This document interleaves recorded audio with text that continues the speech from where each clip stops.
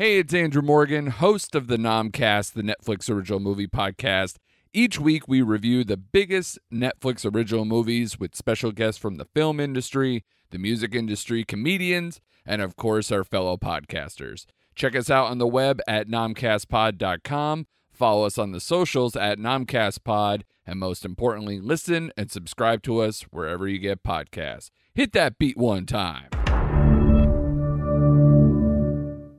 Hey there, I'm Mr. Black. And I'm Mr. Green. And we're a couple of guys who met in a comic book store. Together we host the Pint O' Comics podcast, where we invite listeners to join us to talk about movies, TV, comics, music, or just whatever. Starting very soon, we'll be joining up with the fine folks at Forgotten Entertainment for a special limited series called On the QT, where we talk Tarantino. Every week for 10 weeks, a guest will join us to chat about every Quentin Tarantino movie, from Reservoir Dogs to Once Upon a Time in Hollywood. So join us starting in May 2021. On the QT is available wherever you download your podcasts and is part of the Forgotten Entertainment family. Ooh, that's a bingo.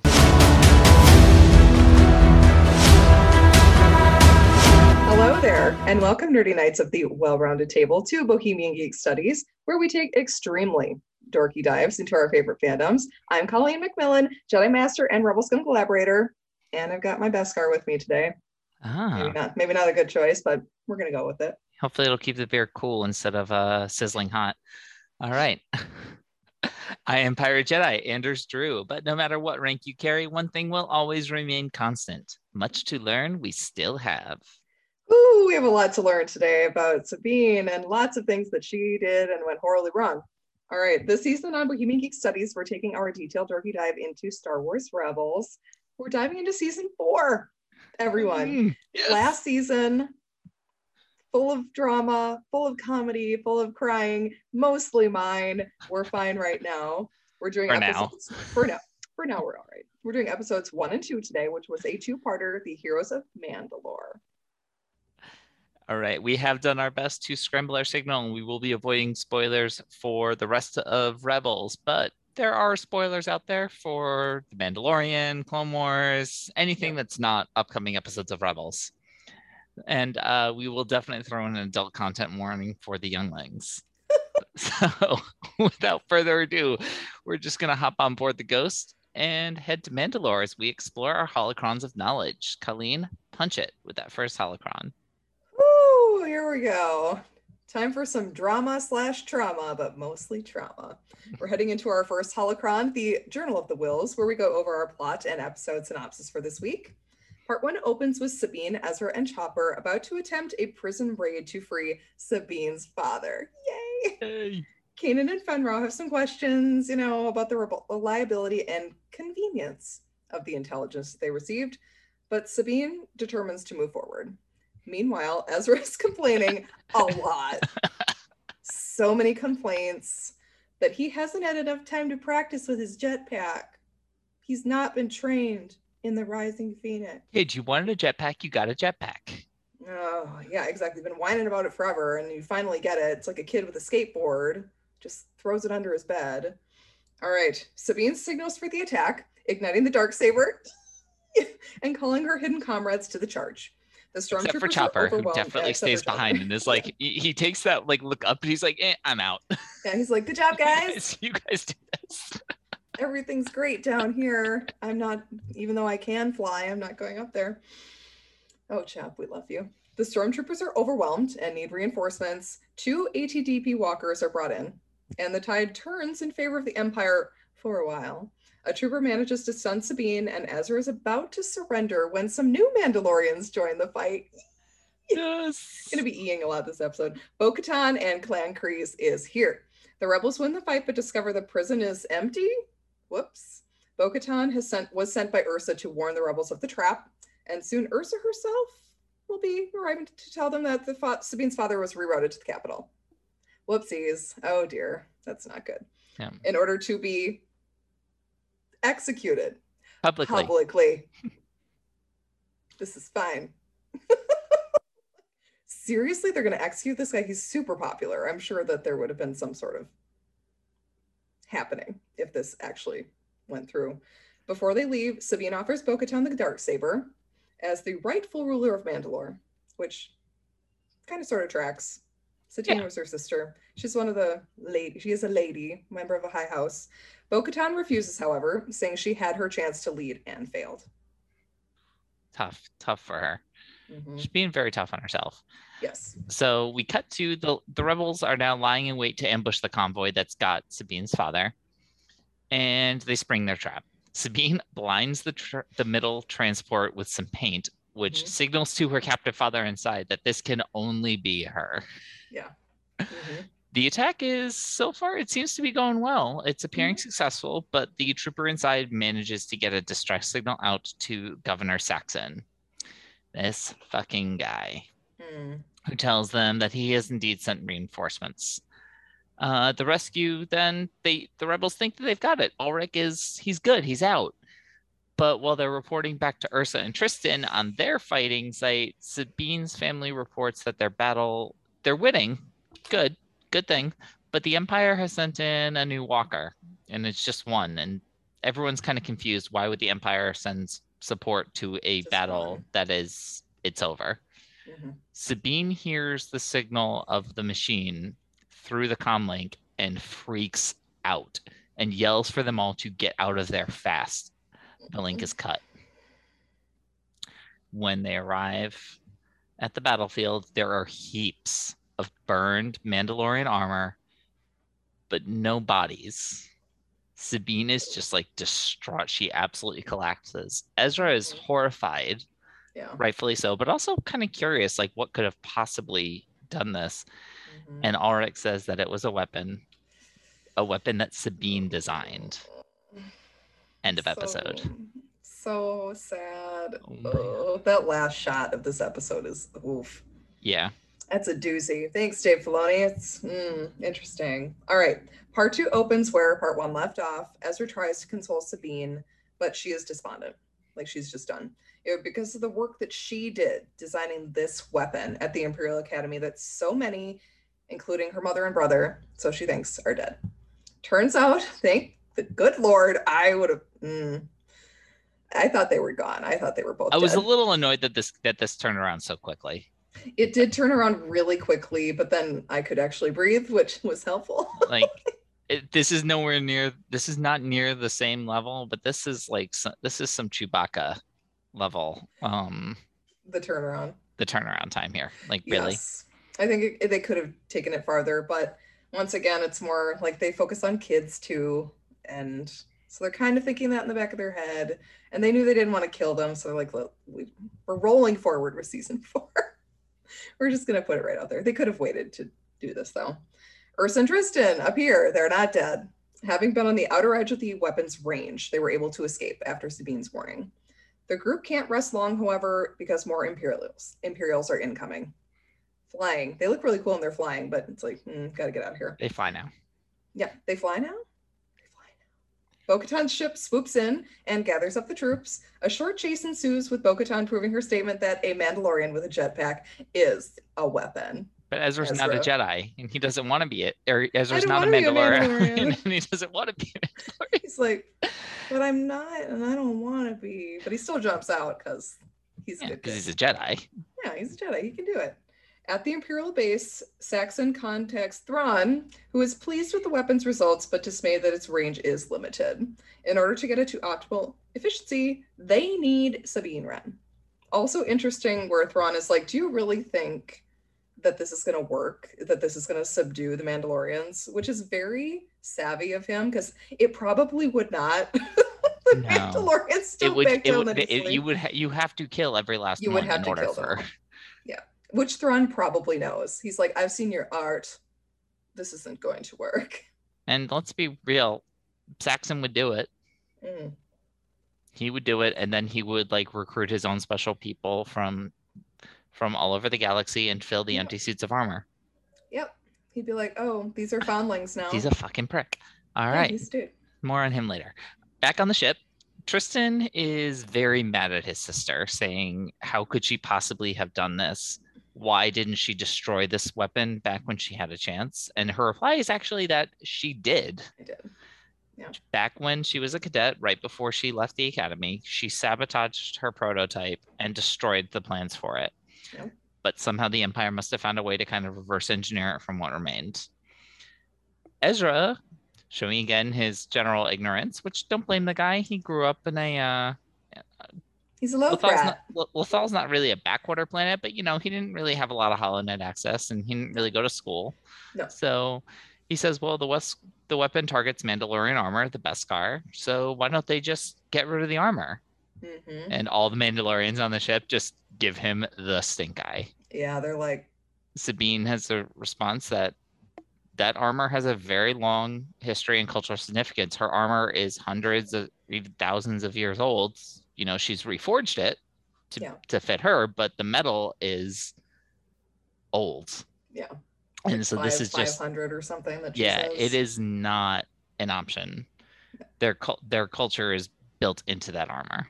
Mm-hmm. So they have to destroy the weapon, and they have to do it properly this time. Yes. After they land at Bo-Katan's camp, Bo-Katan's troops are not exactly happy to see Sabine. Just like Tristan, they are blaming her for all of the losses that they suffered, which they have a point.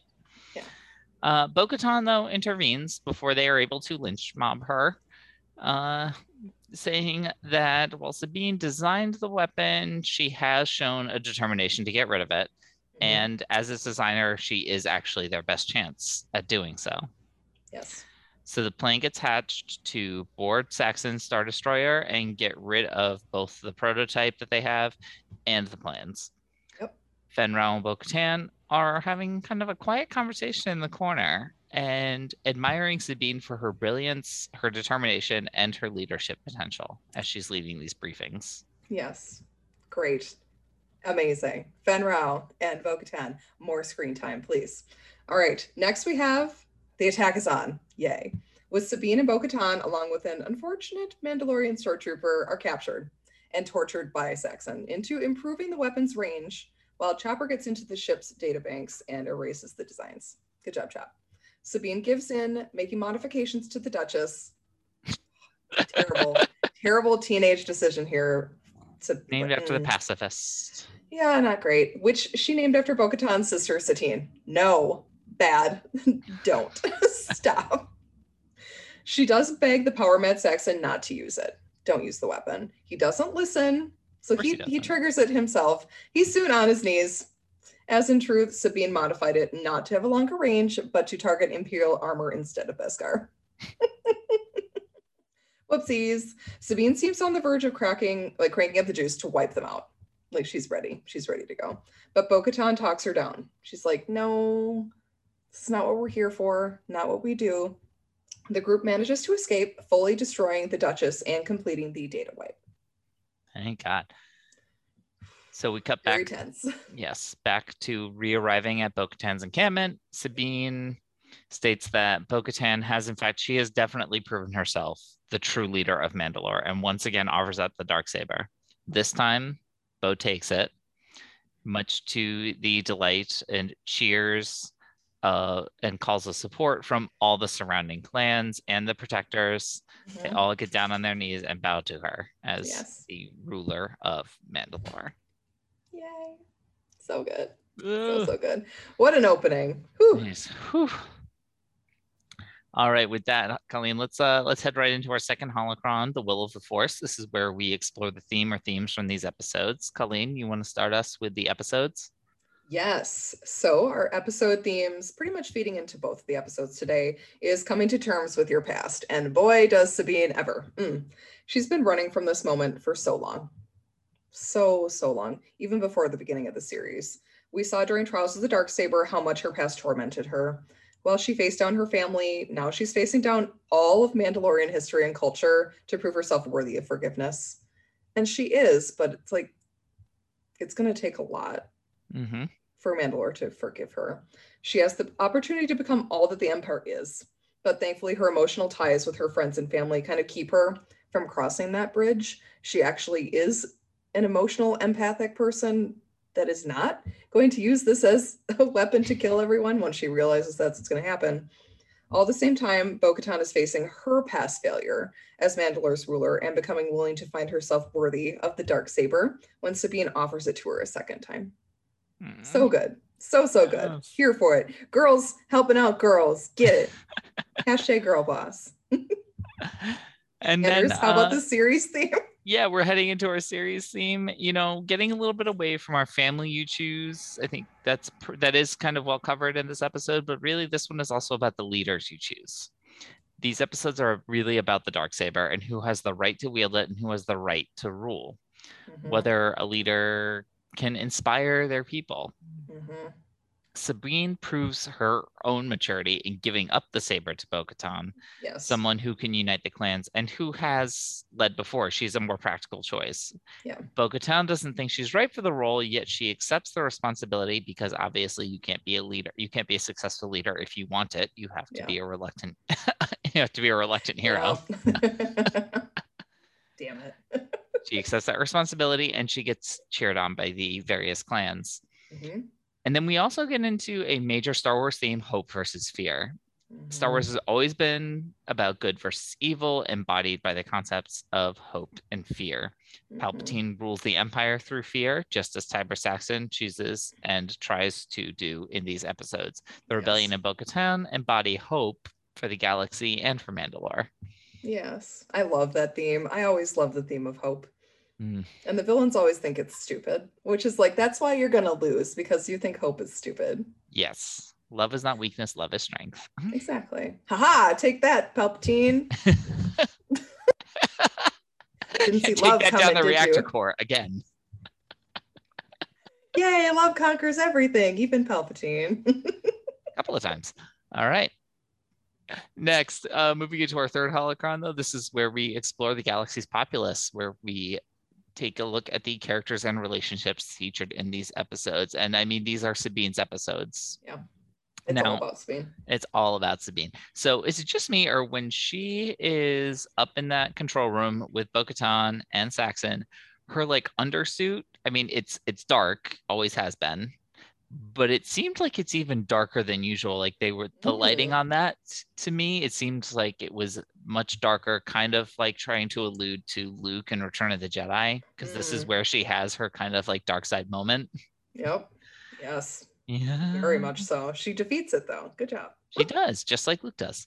And we get Sabine's theme again, her music. Oh, God, it's so sad. It's so sad, but it fits so well with her character in these episodes, how she's dealing with her guilt internally and trying to get everyone else to see how far she's come. Yes. Which again, just kind of like reflects back. She's really trying to prove to herself how far she's come. Yes. We also get, it's not really front and center in these episodes, but we do get a lot of great small moments with Sabine and Ezra. I mean, Ezra has that hilarious moment with Ulrich. He's like, I'm not with her. It's not like that. But no, oh my God. Stuff, but the bond between these two, even if they don't get a lot of screen time to show it, when it's on there, it's starting to really, really shine. Ezra trusts Sabine so much to lead their mission.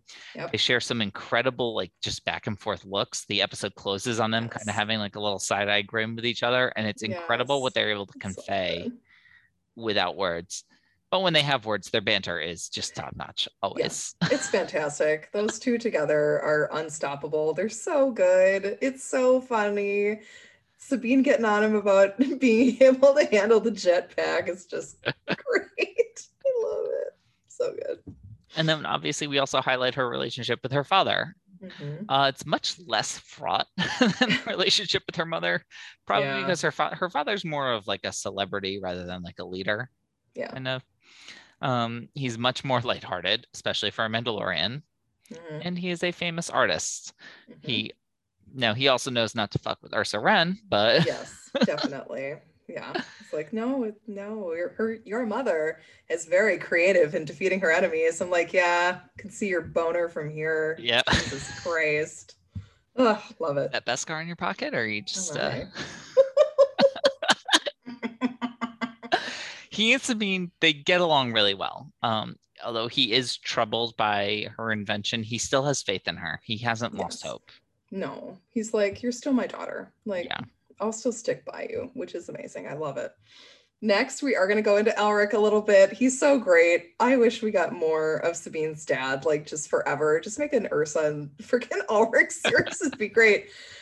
I love this quote from Ezra. He says, and here I thought we were rescuing another warrior. And Sabine's like, fuck you. My dad fights with his art. Like, yes, so good. You can tell how much Sabine like admires her father, knowing that you don't have to be a deadly warrior to fight back against like injustice. It's great. He's warm and nurturing, so different from his wife. It's like we just love him instantly. He's so great. Ezra. Yeah, we can talk more about him later. Ulrich didn't really consider himself to be the artistic parent, though, which is pretty funny considering that he's the artist. Yes. But he does recognize the evolution of Sabine's personal artistic aesthetic, complimenting her improved use of line and color, but also acknowledging the influence of the pre-exile masters. And Sabine's like, yeah, but Tonjin was like a reference, but Obviously mine's they different. were influences, but I made it my own. Yeah, it's my come on, Dad. Jeez. Finally, someone though who can talk to Sabine about her art, unlike Ezra.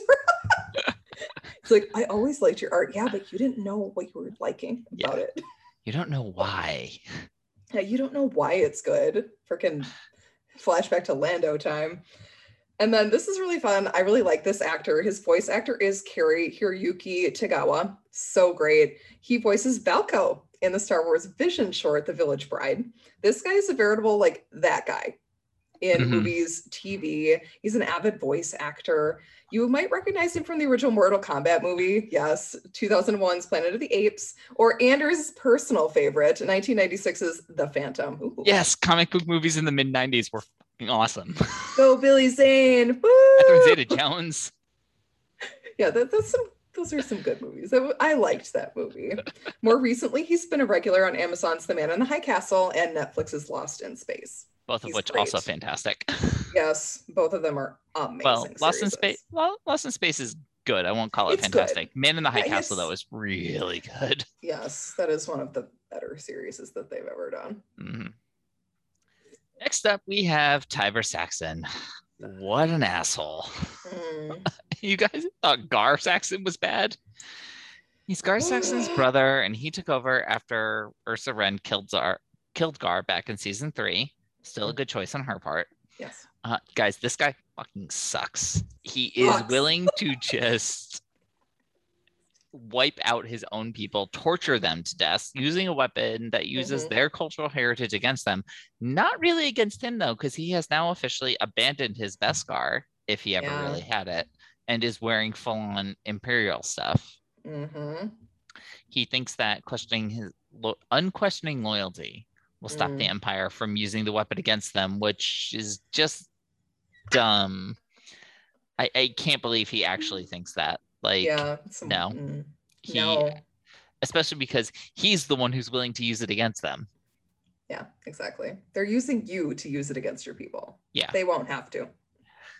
He is voiced by Tobias Menzies, another alum from Rome. I still have to finish season 2 of Rome. I never actually finished it. I got like 2 or 3 episodes in. Menzies is a mainstay in British dramas. He appears on Game of Thrones, hilariously, Outlander, The Crown. He's also in at least one Underworld movie, I think. He's in so many movies. He pops up all over the damn place. Everywhere. But he's good. He is.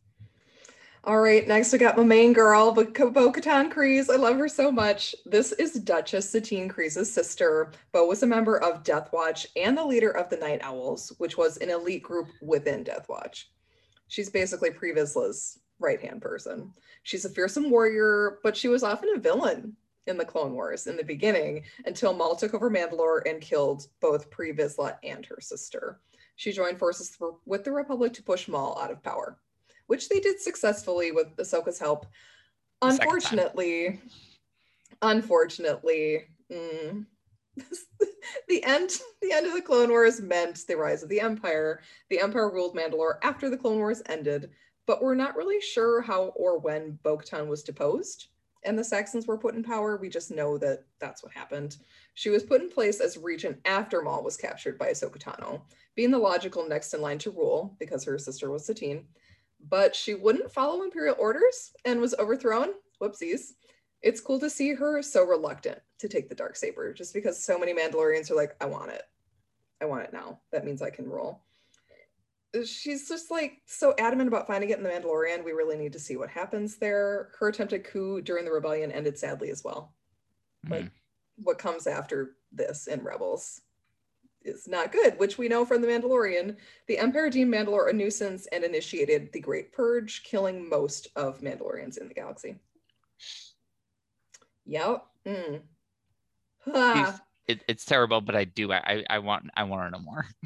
I definitely want to know more. I want to know if they're going to go to Mandalore in season 3. That would be amazing. That would be really cool. I'm here for it. And moving it now into our 4th holocron, Binding the Galaxy Together. This is where we go over the homages, Easter eggs, connections, callbacks throughout today's episode. Not quite as many like direct Easter eggs in these episodes, but there's a lot of callbacks, a lot of outside connections, and this plot line really concludes Sabine's major arc throughout the entire Rebel series, starting all the way back to when she's talking in season 1 about leaving the Imperial Academy because she asked too many questions, and building up to all the family Mandalore stuff that we saw in season 3, and now finally culminating here where she's completed her mission. Yes. To reconcile herself with her Mandalorian past. Yep. And her family. Yes, so good. That's fine. Okay, next we have Ezra Jetpack. Calling back to the season 3 finale when Ezra bemoaned his lack of a jetpack. Now he was the one, he's lamenting it a little bit. He's like, I don't have any practice. There's just no pleasing some people. Like, he gets what he wants, and yet he whines about it. Yes. Come on, Ezra. Teenage boy, it happens. We were all like that. We were all jerks when we were teenagers. If you think you weren't, you don't really know what you went. Ask your parents. Yeah. Next up, we have Clan Kryze. We already just kind of covered this when we talked about Bo-Katan, but we also have, she's just such now a central pivotal figure, just kind of highlighting she connects back to the Clone Wars, and also everything that happens here with the Darksaber has major implications for Mandalorian at the end of season 2 and into season 3, hopefully. Yeah, pretty sure this entirety of season 3 is going to be about the struggle for who actually gets to rule Mandalore. And the Darksaber and Din Djarin being like, I don't want it. Which I'm also ready for. They really could. They absolutely could pull off. I mean, they're all kind of like former Death Watch people. So if he's like, I don't want it, they could just stab him in the back and say, for the watch. Oh my God. They could. I don't think Bo-Katan would do that. I think her followers sure might. Yeah, maybe. That's the only way to get it from him. Fenn Rau might. Oh yeah, Fenn Rau is totally ready to stab a bitch for Bo-Katan. He will kill you. It's fine. Oh my gosh, yes. Okay, moving on. The quote, fear will compel them to join the Empire. Will it though? This is a connection to quote, fear will keep the local systems in line. Fear of this battle station. It's from Tarkin in A New Hope. Great callback. Both very like slim, vulture-y looking dudes making these comments. Love it. Yes. Next up, we have Beskar. This is the unbeatable armor made by Mandalorians. The armor can withstand lightsaber strikes and a lot of blaster bolts. And it gets passed down in families. It is in there for generations. It gets obviously center stage in the Mandalorian TV show, which highlights the reverence the remaining Mandalorians have for the metal. I believe is it mined from one of Mandalore's moons? Yes, is the main source. There's a couple places you can find it, but not anymore. I mean, yeah, it's basically gone. And that's where we actually get the name for it in Rebels. They just say Mandalorian armor. They don't say Beskar, of course. Right. Next, we have the Duchess. Oh my God. I remember when I first watched this episode, I was like, you did not seriously just call it the Duchess in front of Bo-Katan, Kryze. Oh, Satine, we have tears. Always so many tears for Duchess Satine. Are those Obi-Wan's tears? Like raining over from Tatooine? It's like, seriously terrible choice, Sabine, even for a teenage idiot. Real bad. Next up, a couple of callbacks that I'm choosing to believe are there absolutely deliberately. So the way the weapon works to me definitely looks like it's been inspired by another work of George Lucas. That would be Raiders of the Lost Ark at the end. The Ark absolutely destroys all the Nazis. Yay! And similarly, we get the tank chase when they're trying to free Ulrich. To me, it really seems to be some reference to the tank chase, including the tank going over the cliff in the end from The Last Crusade. Yes, I love it.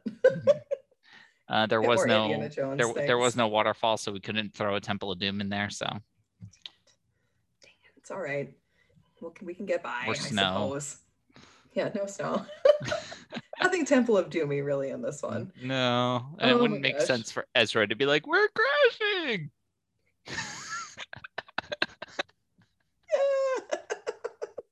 I did like how he climbed the tanks. It's very much like how Ahsoka does her kind of controlled falls at the end of Clone Wars.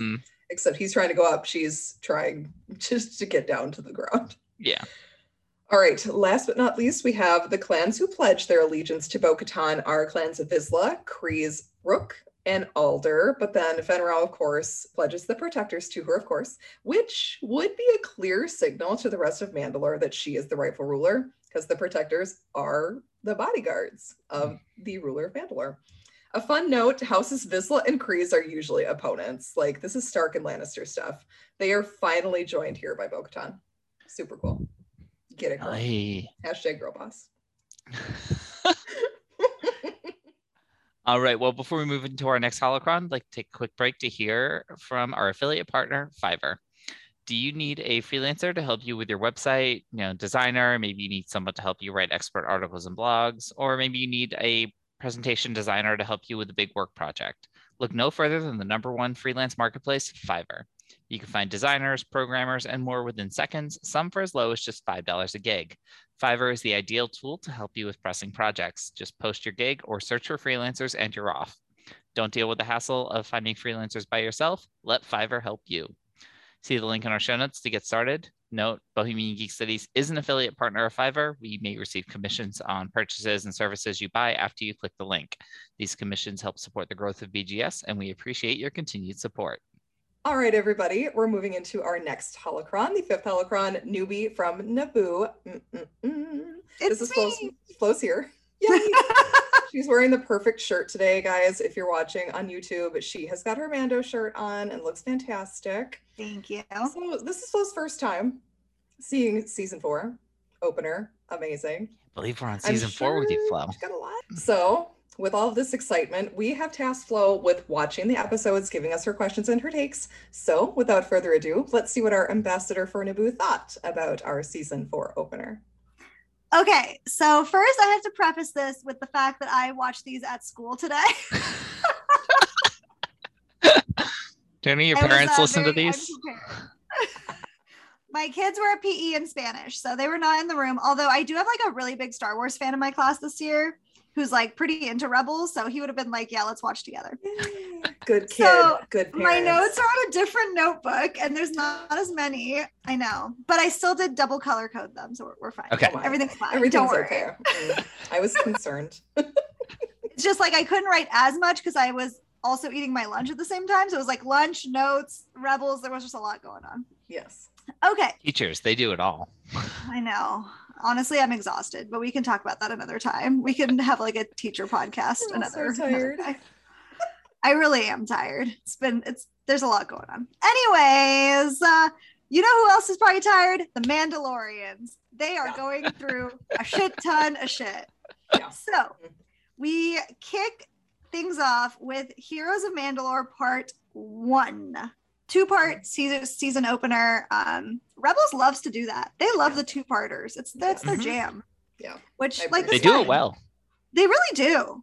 Honestly, it's impressive. Okay. So we open it up to Ezra and Sabine, who I'm not gonna lie, I was not expecting to see. Because we left Sabine and she was like, I'm going back to my family, which obviously she did. I just didn't realize she'd be going like back with Ezra and with the whole crew. So that was so awesome. So there's this big thread throughout both episodes that Ezra like cannot operate a jetpack to save his life. Has not been trained in the Rising Phoenix. It is hilarious. He's just like flopping everywhere. It was very, very funny. And then Sabine's like, aren't you a Jedi? Like, just figure it out. And he's like, okay, I don't know. I would like to take this opportunity to point out, though, that we all called it like stupid when Jar Jar was failing everywhere and still managed to come out on top in a battle. And yet Ezra does Thank it, you. and we're all like, "Oh, this is funny!" Hee hee hee. Very good point. I mean, it is funny. Very good point. It is. As It was a funny when Jar Jar did it. apologist, I I like Jar second Jar. that. He's all right. He's great. Ezra's just such a smart ass that this is funny. Like, This is true. he's supposed to be so good. Yeah, I think to me it's like extra funny because it's obvious that he's trying to impress Sabine in so many ways, and so he's just like flopping around like a dead fish in the sky. It's pretty good. We see Sabine wielding the Darksaber, and to be honest, I had completely forgotten about the Darksaber. Like, That's fair. It just pops in when it's needed. Yeah. absolutely. Well, because last time we saw Sabine, I don't think she was wielding it, right? Probably not. Yeah, I don't think so. Because she was just like blasting. Yeah, might she have was used it, blasting. but she did a lot of blasting. She was blasting on that interdictor. Yeah. Yeah, so I like completely forgot that she had it. And it was great. It was so dramatic the way she just like had it and like whipped it out. Ugh, it was just lovely. Mhm. And then we see Bo-Katan. Here she comes. And I was just like, this is Get it, queen. fabulous. Like, first of all, I love seeing all of the Mandalorians just like flying in. I just think it was really cool. And it's not something that we see that often in Star Wars. Mhm. And so it was just like fun to see people in the sky. Like, that was just super fun. Mhm. And she's a badass. And that was awesome. Yes. And obviously, like, I had known a little bit about Bo-Katan from you guys. Oh, Mhm. also, I didn't realize that her first name was Bo-Katan. Like, Bo-Katan Kryze. Bo-Katan Kryze. so thank you, captions, for that. With a hyphen. The hyphen. I love it. I Mhm. love it. As somebody who almost had a hyphenated name, I'm happy I didn't get a hyphenated name. So she comes and Sabine tries to Wait, are hand you her- Flo Katan now? I am Flo-Katan, yeah. Thank you. It's perfect. Thank It is you. wonderful. Thank I'm you. here. I'm here for that. You're so smart. Ravenclad. So Sabine tries to hand Bo-Katan the Darksaber, and Bo-Katan is like, I had my chance. I like let my people down. I couldn't do it. And obviously, like, I knew a little bit of backstory from you guys, just in terms of like Duchess Satine and stuff. Mhm. Yeah.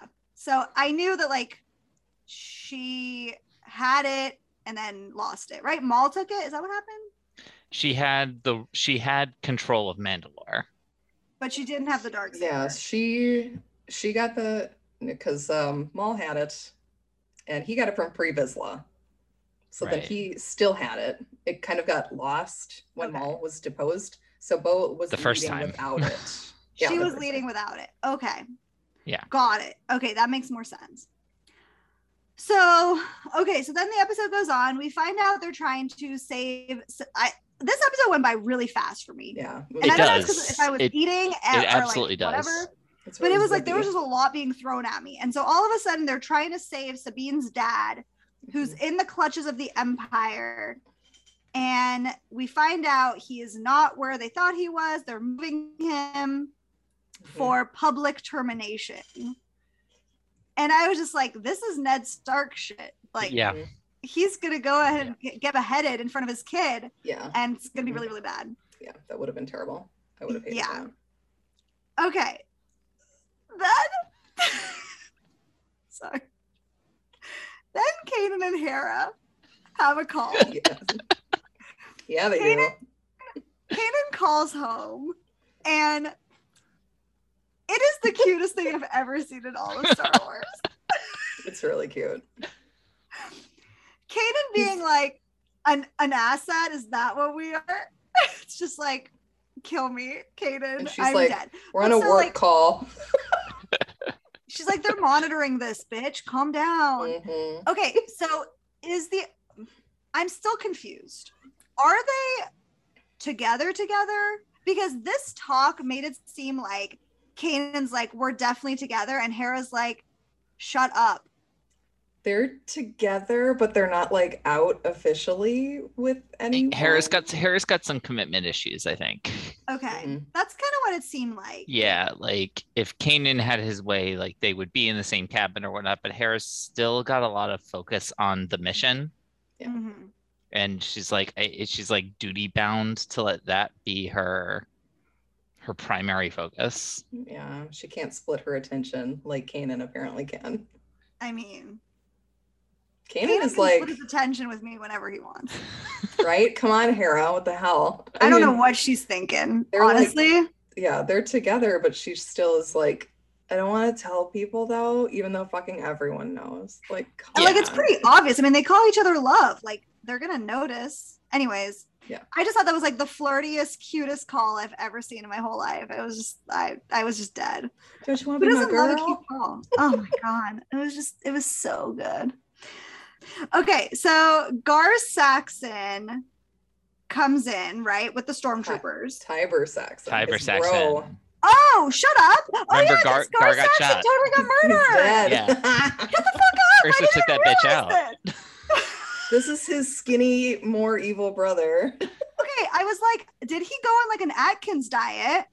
But no, it was a different guy. Oh my god. See, this is why I do this pod with you guys. They both just look like blonde fascists. It's fine. You do. That's what they are. Anyways, he looks like an asparagus. Mhm. So then the stormtroopers are like, put your weapon down or whatever. And Kanan's like, I've got a better idea. He was such a badass this entire time. Like, Mhm. it was wild. Then they go and free Sabine's dad, right? So they end up getting to him. Mhm. And Ezra is the most awkward little cookie I've ever seen in my whole life. So the dad is like, are you with Sabine? And Ezra's like, yeah, I'm with her. But I'm not with her. Not with her. But Oh, like, no. I'm with her. Like, we're friends. Everything's fine. That was so funny and just like so cute. And I just loved it. Loved it. Then I honestly can't remember where this episode ended and where the second one began, but Sabine's dad, like, absolutely shitting on Sabine's art was so funny Yes. and so relatable because, like, my parents always shit on whatever I do. They're just like, oh, an A-. Why is it not an A? Yeah. Ew. Gross, right? So I was just like, this is very relatable content. I'm so sorry, Sabine. Mhm. And it was just hilarious. It was very like highbrow, Artsy like shit. shit talking. Like, it was fun to see Sabine like standing on her own 2 feet and sounding like super smart while doing it. Again, I think now at this point we're in part 2. Ezra is getting slightly better with the jetpack, at least at the beginning of the episode. Like, he was flying straight with everybody. So I was like, oh, look, he's got it.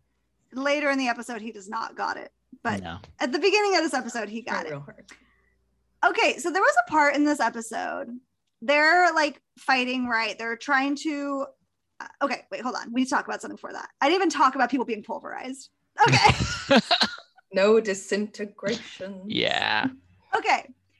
So Sabine created a weapon that makes people absolutely burn up in their Beskar armor. Yes. That's a pretty tough look for Sabine, I'm not gonna lie. Very much Yeah. so. But we It's- finally have our answer. Yes. Yes, we have our answer. Okay, so they are going to go and wipe the plans from the Empire database and they're going to go destroy it. Mhm. They did have like a brief question of like, can it be turned against the Empire to attack the stormtroopers? We find out later it can. Sabine can do it. She was the first one to be like, we really shouldn't. That's not the plan. But in the heat of the moment, Sabine does. Anyways, we get to that later. Just before that, Fen Rao and Bo-Katan, they Kiss. should have. Another one of my ships. Welcome They aboard. Definitely should have kissed. Okay, Yes. so Fen Rao like pulls Bo-Katan aside and is like, you seem to be really impressed with Sabine, blah, blah, blah. And like, I swear to God, I thought they were going to fuck in that corner. Yeah. Like, it was sizzling. What the hell? Yes. Mm-hmm. It was so good. It was so, Mandalorian. I'm shipping that Give us real hard. Fen Rao for Mandalorian season 3. Give it to us. Yes. We want it. As played by Kevin McKidd. Yes. Mhm. Okay. He's gonna look great next to Katie Sackhoff. It'll be fine. I'm just saying, like, that was obvious. Like, it was great. Like they've boned before. We know. There's definitely a history there. Like, for sure. Okay. We find out that Sabine has named this like horrible, tiny human barbecuer the Duchess. That was so tough. Especially like, and honestly, Sabine did not look sorry enough. No. Like, Bo-Katan's like, you name this after my sister. And It she's was like, a series of bad decisions, okay? she's like, mistakes were made. Like, what? Yeah. To be Oh, fair, they were in Sabine. the middle of a firefight. Like, can we talk about this later? Yeah, but still, I feel Table like for later. Sabine should have looked a little bit more sorry. Yeah. Some Like, it was tough. tough. Okay. So the Saxon guy, who I swear to God I thought was Gar Saxon the entire time until you literally just reminded me that he's dead, is the worst. Especially when he's like absolutely tripping balls. Like, he's definitely high on some shit when he just goes, I am the Empire. Like, Yeah. you're a crazy person. Fucking lost it. Yeah, he has is lost it. nuts. He is nuts. So that was scary. Also, like, just scary to see how many people Palpatine has like roped into this, and like Mhm. who's just absolute like lives and minds he has ruined. Yep. Because we see so much of like obviously what he's caused in Anakin's life, but I don't know that we like see on such a personal level how much havoc he's caused in other people's like lives Yeah. Yeah. on like Man, on like an Mandalorian's individual big basis. there. Yeah. You know. So that was tough. Meanwhile, Kanan and Chopper are trying to wipe the files. And Kanan again is just like sassing stormtroopers right and left. They're like, Yes. don't move or whatever. And he's like, oh, I'm moving. I'm moving. And it was just like, you're so hot, Kanan. Ugh, stop. Then I wrote, okay, never mind. Ezra is still very bad with a jetpack because he like fell into a bunch of boxes or whatever. It's great. So good. So good. Okay. So throughout these 2 episodes, we do see Tristan. Mhm. We don't see as much of Tristan as I wish we were seeing, and he does have his helmet on for quite a bit of it, which is pretty unfortunate. But at some point, Tristan and Ezra come together, and So funny. Tristan and Ezra just like, you can tell they're both Teenage uncomfortable with boys. yeah, Yeah. well, they're definitely both teenage boys, but they're also like very uncomfortable with each other because I think Tristan is like, that's my sister, bitch. Don't look at her. And Mhm. Ezra's like, yeah, but But she's hot though, bro. that's right. It felt very like, I don't have a brother. I have a sister, but it feels very like some sort of cliche of like when the boyfriend comes home for dinner for the first time and the brother like has to kind of Yeah. like puff out his chest and be like, hey, if you Oh, hurt yeah. my sister, I'm gonna break your face or whatever, you know, stupid shit. My brother That- does that shit. Oh I'm yeah. a solid 5 Yeah. or 6 years younger than my 4.5 to 5 years younger than my sister. So that I was feel like you never could still something. take people. Yeah, but not. I mean, now sure, but Sure. So, anyways, that's how I feel about Tristan. It was just cute. I really liked all the interpersonal stuff between the characters while in this Mhm. huge, very important battle. I just thought Mhm. it was really nice and fun and special. As Sabine was quote unquote fixing the Duchess, Mhm. I was like, no, she's definitely tampering with it. Like, there's no way she's fixing this. That would just be really stupid. And then obviously she has. So that was pretty straightforward. Mhm. Which was nice. I just kind of wish that I had been like left hanging a little bit longer. Like, did Mhm. she, didn't she? It was pretty like immediate Yeah. payoff. But she's so badass. Like, A lot of my notes are just like Sabina's so badass. I just like love her. Her hair looks so good in this one. Yes, she looks great. The ombre is just like stunning. I just love it. Then we get a lot of like, so Bo-Katan and Sabine are talking, and there's a lot of like, so Sabine wants to kill the Saxon guy. She wants to kill them all. Yeah. She's going like full Daenerys Mad Queen on us. Yeah. And Bo-Katan is like, this is not the way. And I'm just like, oh, this is the way. This is not the way. Not the way. That was really good. I really liked This is not our way. right. It's not our way. It's the coward's way or whatever she says. We've seen moments like this with Kanan and Ezra a lot. So it's nice for Sabine Yeah. to get that kind of mentor-mentee. How we fight matters. Yes. That this is not just Totally. a straight up Jedi teaching, that this is a overall. Even though they still blow up the Star Destroyer and those Yeah, they still- troopers probably all die anyway, but Oh, definitely. it's still like you should not be like torturing people to death though. That's one thing. Yeah. Yeah. I mean, I feel like she lost sight of what she had originally said, which is we're not going to turn this against them. Mhm. That's not our mission. So, I mean, blowing it up, while it had the same effect, was the mission. So it was just like, don't steer away from the mission just to torture people. Yeah. Yeah. That'd be good. And then Sabine gives up the Darksaber, Mm-hmm. which Yes. I was not like, I understood that she didn't really want it. She She's didn't so really want to young. rule. I got all that.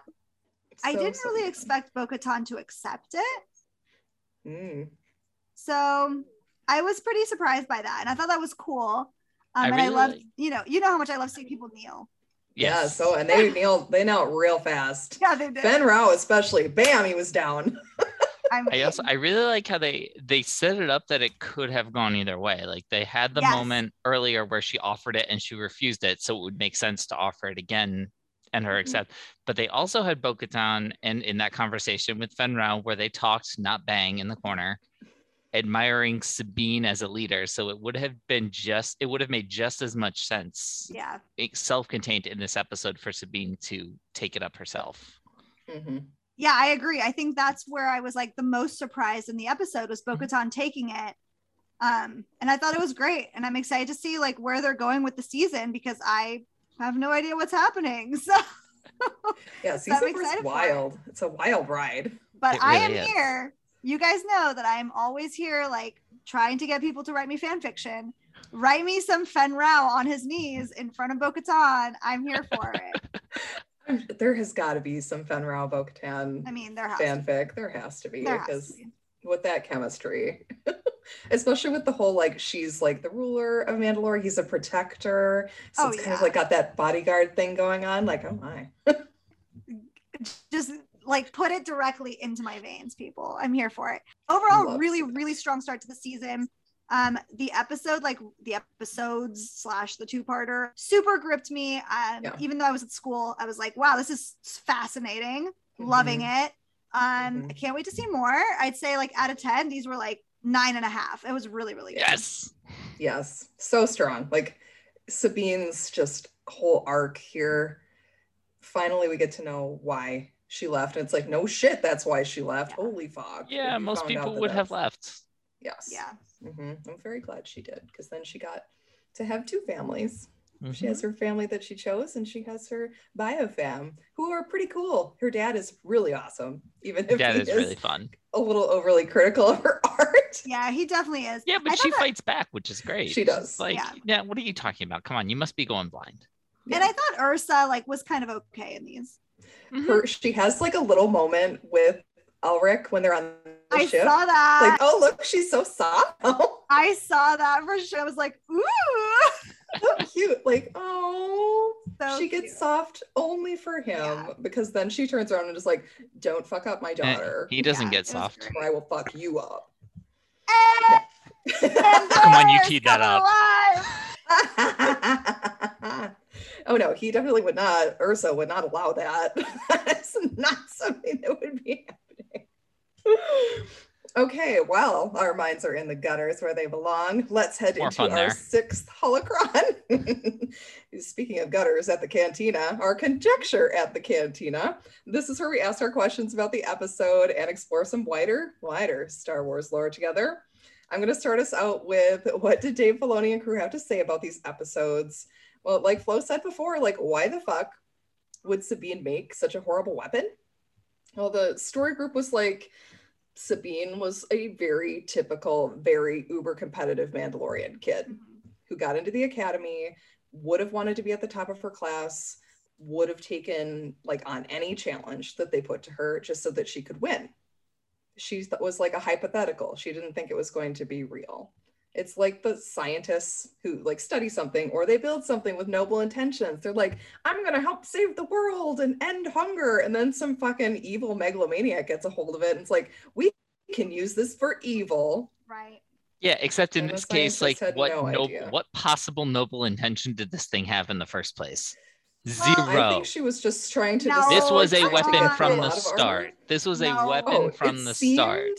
like No, it I would can be, but empathize maybe- with her a little bit. I empathize with her a Yes. little bit on like it's a problem to solve. Like Yes. it's like that And that unsolved. was her, like, as a teen. Like, she's what, 13 Yeah. or 14 when she's in the academy? And she was trying to be like Kids don't a think about loyal that shit. Imperial cadet, sure, but Yeah. she knew from the beginning that this is a weapon. It was going to be something. Unless There they is no posed the noble there is no question- noble intention behind this. No. Excuse me, you can make a very efficient Beskar microwave. Okay. But I wonder, like, what question they posed her. Did they say, like, create some sort of energy that can defeat armor? And she just started with Beskar because that's what she knew? Like, I kind of want to know. what- I assumed that they were like, I assumed that they've like posed it as like a how would you defeat Beskar? Mandalorians? Yeah. And Sabine's like, that's an interesting query. Let me figure that out. Yeah, that was my Please. assumption that she like knew it was going to be used against her Mhm. people. And then she's like, oh, but she didn't really think they'd use it. It's all very strange, but that's I the will teenage absolute- mindset. Yeah, too. that's the teenage mind. Like I'm not taking issue with that. I'm just taking issue with the with Filoni and them saying comparing it to someone who has noble intentions. Like, Right. oh, we're going that to was make- I added that part. oh, that was you? Okay. They put Then her I as, take like, issue the with you, head of the Colleen. cast. Usually it's Flo, Hey. but today it's you. Hey, I'm just saying it's a trope. It's like those every single like evil contraption started out like the freaking hydrogen bomb started out as something else. Like I think it's more like Jurassic Park. Like, what could go wrong? Yeah, what could possibly go wrong here? Let's see. I don't know because I haven't finished Jurassic Park yet. What?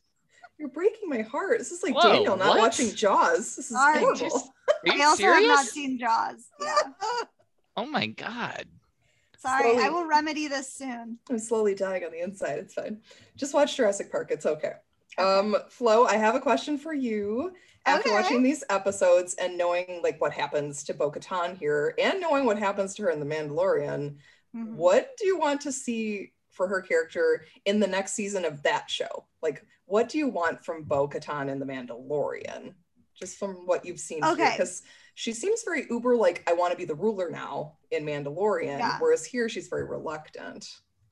Okay, so just to be clear though, Mandalorian happens After. after this, right? Yep. Long like after. 10 years. 10 Okay, years right, after. right. Okay. I mean, like I want to see her rule, but I also like, I don't Yeah, know. it's I want to see her fucked in. That's what I really want to see. She can't. Well, she could. Maybe she's just. She Holly. does whatever she wants, Colleen. If she's got Fen Rao just hanging out in the background, she's like, and now here's Jen. He's into Well- it. He's gonna be our third. And Fen Rao's like, all right. Yeah, exactly. Why do you think I'm reading all these reverse harem romances? She doesn't have to pick. She can have them all. It's great. Get after it, Bo-Katan. I'd like to see her kind of like restore the Mandalorians, just like as a people, Mhm. because we know there's not a lot left. And I would just like her to like help find Mandalorians who are dispersed throughout, bring them back together, maybe like get rid of and I don't know if like the clan structure stays throughout, Right. but maybe like just getting rid of clans overall and just like uniting Mandalore. So It'd be so cool because she Yeah. like unites these 4 plus the Yes. Protector's disparate clans here. Like, that's pretty good. Like, I really want to see her succeed. Yeah. No, I do too. I like her a lot. Third time's the charm. I On that know. front. I know. Well, the Empire really fucked shit up for her. Yeah. It really did. The Mandalore really didn't stand a chance against the Empire, which is No. very, very sad. All right, so this kind of leads right into one of my questions. I mean, we talked about this when Mandalorian season 2 ended. It's Flo, especially now that you've seen this episode and kind of how it ends, how much of a problem is it really that she doesn't quote unquote win the Darksaber here? Like, Okay, so now you I kind was- of understand what all of our confusion was when that happened. So I was thinking about this as the episode ended because The Mandalorian has told us that you have to win it in combat, right? Mhm. And here it's literally just like handed to her by Sabine. Yeah. But she does kind of like when she wins the right to use it, just not like by specifically winning it. Right. Maybe I wonder like if the rules have changed in between. In Clone Wars, it's more explicit that it's like the only reason they respect Maul is because he won it from Pre Because he Vizsla. won it. Yeah. So this is really like the exception to the rule here. Yes. Well, and Okay. Sabine kind of picked it up. That's why Ursa was like, "You just picked it up. You didn't win it." Like, whatever, Mom. She's like, I I fought have for it. it. God damn it. Yeah, she still fought. Like, fuck, come on. I mean, I do think it's kind of problematic. Like, if that's their tradition, then that's their tradition. Like, but also, I don't want to see her fight Sabine. No, No. So exactly. I don't know. It was confusing though, for sure. And even as somebody who like doesn't have that much background or like knowledge of the Darksaber, it still felt like this does not go with what I know. Hmm. And so that just felt weird. It was just a disconnect. Yeah, that's why I felt so weird about it in The Mandalorian. I was like, you've had it before. It should be fine. Yeah. But there'll be a reason. They'll come up with a reason for why. Yeah. Sure. Yeah. Okay. Other questions I have. So we see the barren wasteland that is the exterior of Mandalore. Mhm. Like in Clone Mhm. Wars, we spent some time inside the dome cities. Those are actually pretty cool. Flo, you should go back and watch all the Mandalorian episodes of Clone Wars. Okay. They are Get the good. whole. I mean, you get the whole background on Duchess Satine and everything with Bo-Katan in the Her past. and Obi-Wan flirting. Oh my I've God. seen some Satine episodes for sure. but She's got really fucked up hair. Like, I can't. she and Padme have the same stylist. Yeah, they Um, got some weird like hat shit going on with Yeah. their hair. So, but my question is there any actual hope for Mandalore to kind of regrow? Or is it done? Maybe if all the Mandalorians are gone. They I more or less mean- are. I know. Did Mandalore get greener now that they're gone? I don't know. I Do they go back? Do they go? Yeah. Do Bo-Katan and Din land and like there's some growth there and it's like it's like an end game when Cap is like, I saw whales up like swimming up the Hudson. That'd be cool. I have a I know. I just Very don't think strange. that anything good can be happening in Mandalore. If like No. if all of the Mandalorians are like dead in the Mandalorian, like there's no good has happened to their planet. Mhm.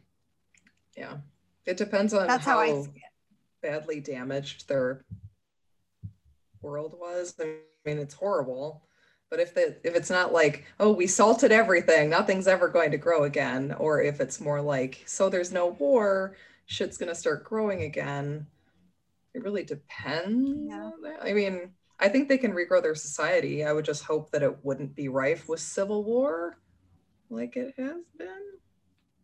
That's what their society They're very is. contentious people. They the really are. Mandalorians. If it has like I don't want to be a Mandalorian. if it has regrown, like I would an episode of the Mandalorian where we like go back to Mandalore and like there's all these animals like romping around and they're just like, oh, we can restart here with like Mhm. Bo-Katan and Din. Yeah. That'd be nice. It's like in Wall-E. They're gonna Yeah, plant some exactly. pizza trees. Yes. Exactly like that. I'd love it.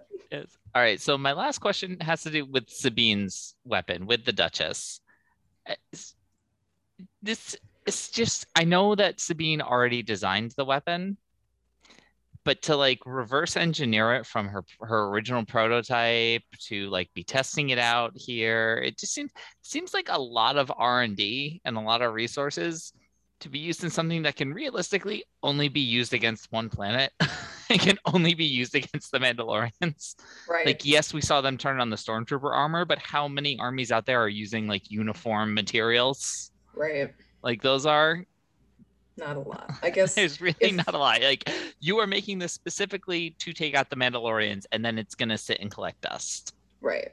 Which I mean, obviously Palpy's fine throwing money around for 2 Death Stars.